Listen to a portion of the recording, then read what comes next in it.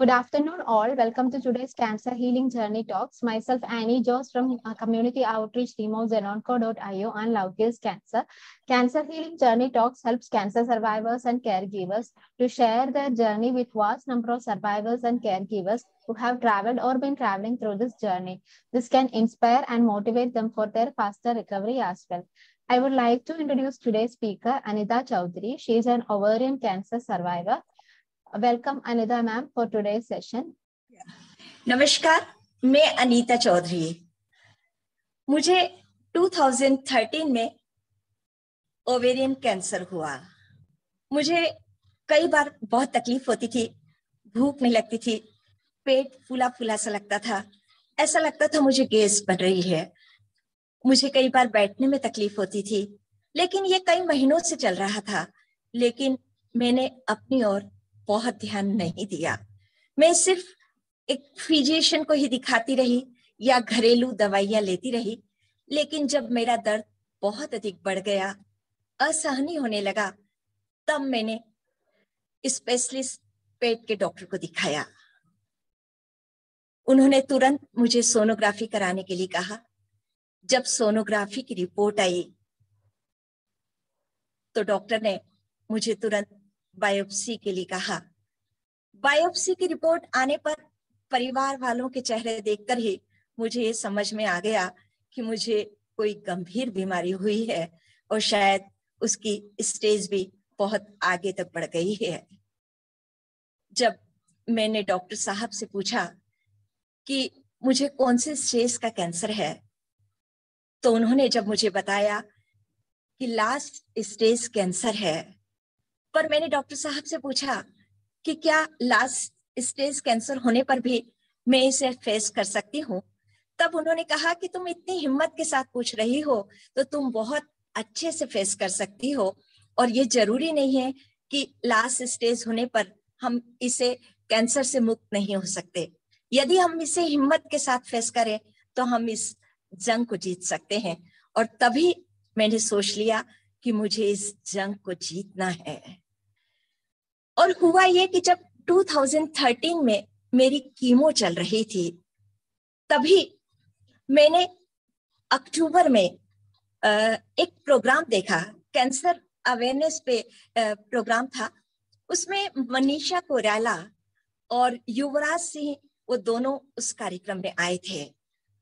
और जब मैंने देखा कि जब ये दोनों इस जंग से जीत चुके हैं और इस कार्यक्रम में आके उन्होंने अपनी जर्नी बताई, तब मुझे ऐसा लगा कि मुझे भी इस जंग से जीतना है।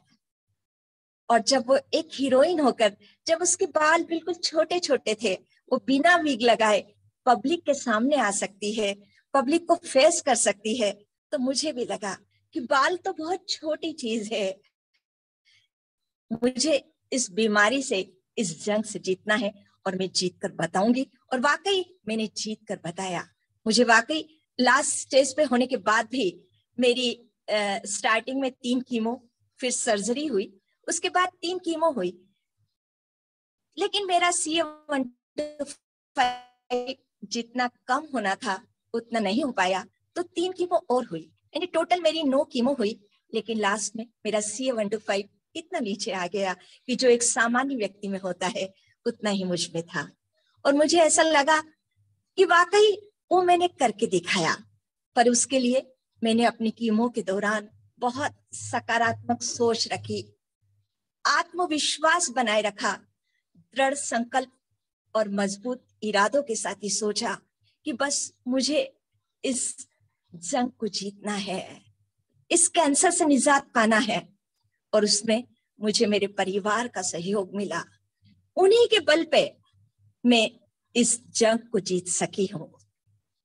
और साथ ही कैंसर से जंग जीतने के बाद मैं कैंसर सपोर्ट ग्रुप के साथ भी जुड़ गई।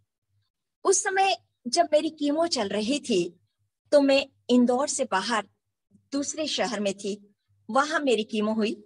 लेकिन कीमो करवाने के बाद में जब मैं यहाँ पर आई तो कैंसर सर्वाइवर ग्रुप के साथ जुड़ी, तब मुझे ऐसा लगा, इतनी हिम्मत मिली, इतना हौसला मिला, और ऐसा लगा कि जब ये लोग कैंसर से जंग जीत चुकने के बाद इतने खुश रह सकते हैं, इतने हर कार्यों में इतने एक्टिव रह सकते हैं।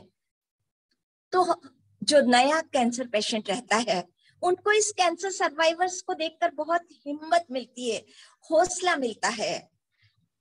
जब कैंसर पेशेंट बहुत डरा और सहमा रहता है बीमारी के बाद, उसे लगता है कि ये बीमारी मुझ में कैसे आ गई और मुझ में ही क्यों आई। लेकिन जब वो दूसरे कैंसर सर्वाइवर को देखता है तो उसे ऐसा लगता है कि वाकई मुझे भी इस जंग को जीतना है।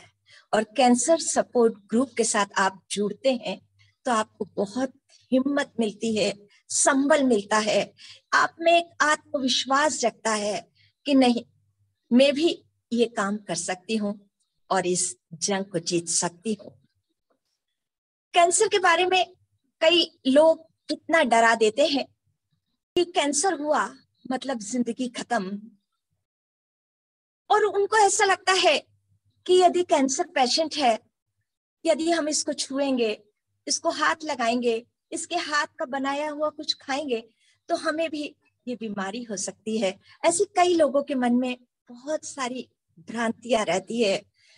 उन्हें ऐसा लगता है कि इस बीमारी में कीमो के दौरान व्यक्ति इतना, उसकी हालत ऐसी हो जाती है। लेकिन मुझे ऐसा लगता है कि ऐसा कुछ भी नहीं। मैं जब कीमो करवा के आती थी तो शाम को भी हंसते हुए घर आती थी, अपने परिवारजनों के साथ खाना खाने के बाद उनके साथ विभिन्न तरह के गेम खेलती थी जिसमें मुझे खुशी मिलती थी। परिवारजन वो मेरे साथ उसी तरह का कार्य करते थे और मैं भी उनके साथ बहुत अच्छा महसूस करती थी। इसलिए कैंसर के मन में जो एक लोगों के मन में एक कैंसर नाम की बीमारी का जो डर बना रहता है, मुझे ऐसा लगता है कि यदि आप हिम्मत के साथ फेस करें, आपके मजबूत इरादे हो और आपने ये संकल्प कर लिया कि मुझे इस बीमारी से निकलना है, तो आप वाकई निकल के बता सकते हैं।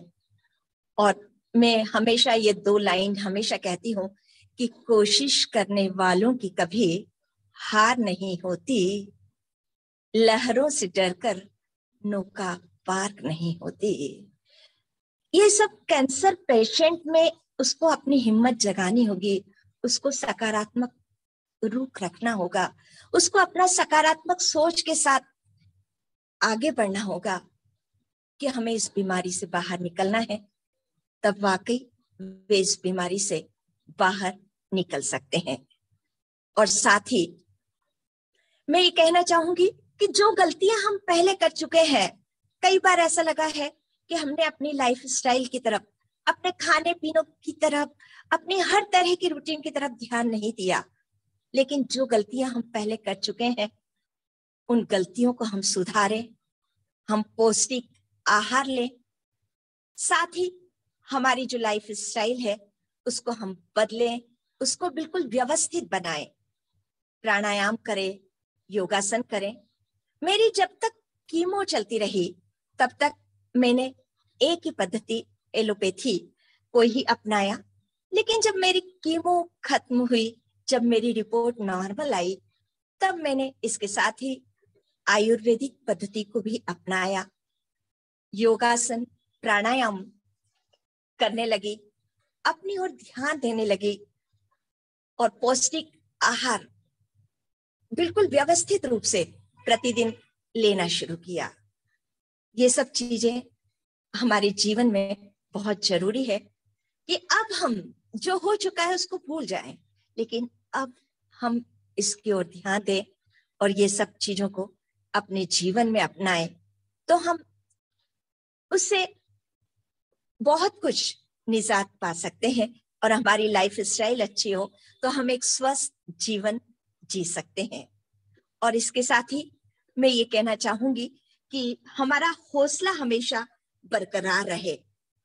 मैं कैंसर पेशेंट के लिए भी को ये बोलना चाहूंगी कि आप रोते हुए भी इसको फेस करना है और हंसते हुए भी फेस करना है, तो क्यों ना हम इसको हंसते हुए फेस करें और सोचे कि ठीक है, आ गई बीमारी, होना था, हमारे साथ आनी थी, लेकिन आने के बाद भी हम इसको अपने हौसलों के साथ जीत सकते हैं, इससे निजात पा सकते हैं।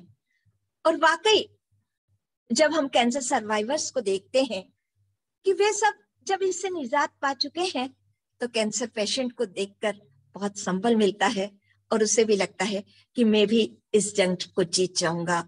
और परिवार वाले भी उसका यदि कैंसर पेशेंट को पूरी तरह सहयोग दे, हर तरह से भावनात्मक रूप से सहयोग दे और उसको उसमें भी आत्मविश्वास जगाए, और जो वो दृढ़ संकल्प वो के साथ वो कुछ करना चाहती है उसमें पूरी तरह सहयोग दे, तो वाकई परिवार के सहयोग के कारण कोई भी कैंसर पेशेंट इस जंग को जीत सकता है और यह जीतने के लिए पूरी कोशिश कर सकता है। हम अपनी कोशिश कभी भी नहीं छोड़े, कोशिश हमेशा करते रहें और हम यही सोचे कि चाहे कुछ भी हो जाए मुझे इस जंग से जीतना है, तो हम जीत के बता सकते हैं। क्योंकि शरीर में तो केवल श्वास चलती है, मगर जिंदगी आत्मविश्वास के साथ चलती है। हम अपना आत्मविश्वास हमेशा बनाए रखें। और एक चीज मैंने और ये देखी कि मुझे अपनी बीमारी के दौरान परिवार का बहुत सहयोग मिला, पारिवारिक सहयोग मिले, आर्थिक सहयोग भी, क्योंकि मेरा इंश्योरेंस था।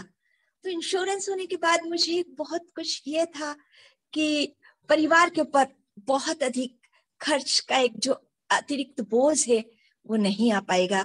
तो इन सब चीजों के कारण मुझे एक नैतिक संबल मिला और इन सब के कारण मैं इस जंग को जीत चुकी। आज मैं कैंसर मुक्त हूं।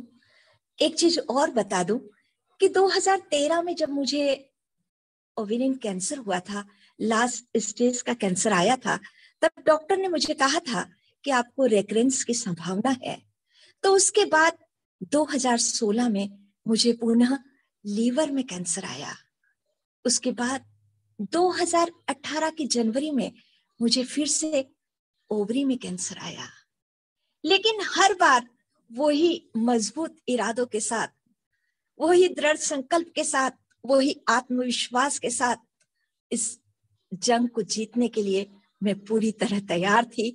और आज मैं पूरे अधिकार के साथ कह सकती हूँ कि मैं पूरी कैंसर मुक्त हूँ।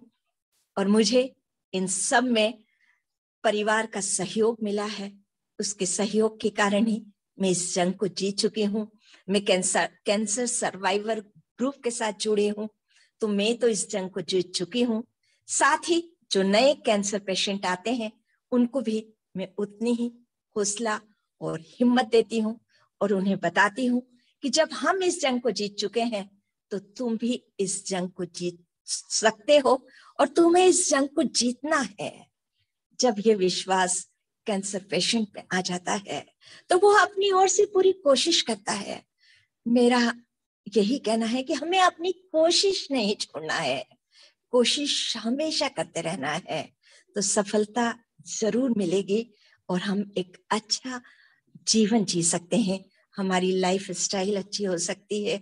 और इन सब के लिए मैं यही कहना चाहूंगी कि हम अपना सकारात्मक सोच रखें, मजबूत इरादे रखें और दृढ़ संकल्प के साथ आगे बढ़ते जाएं और बड़ी हिम्मत के साथ इस बीमारी का सामना करें, हंसते हुए करें।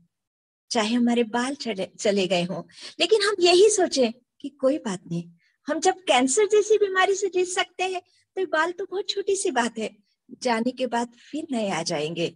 जब हम इस तरह की सोच बना के आगे चलते हैं, हंसते हुए इस बीमारी का सामना करते हैं, तो हम हर बड़ी से बड़ी चीज पर सफलता प्राप्त कर सकते हैं और इस जंग को जीत सकते हैं। मैं हमेशा ये 4 लाइनें हमेशा कहती हूँ कि असफलता एक चुनौती है, इसे स्वीकार करो। क्या कमी रह गई देखो और सुधार करो। जब तक न सफल हो नींद चैन की त्यागो तुम।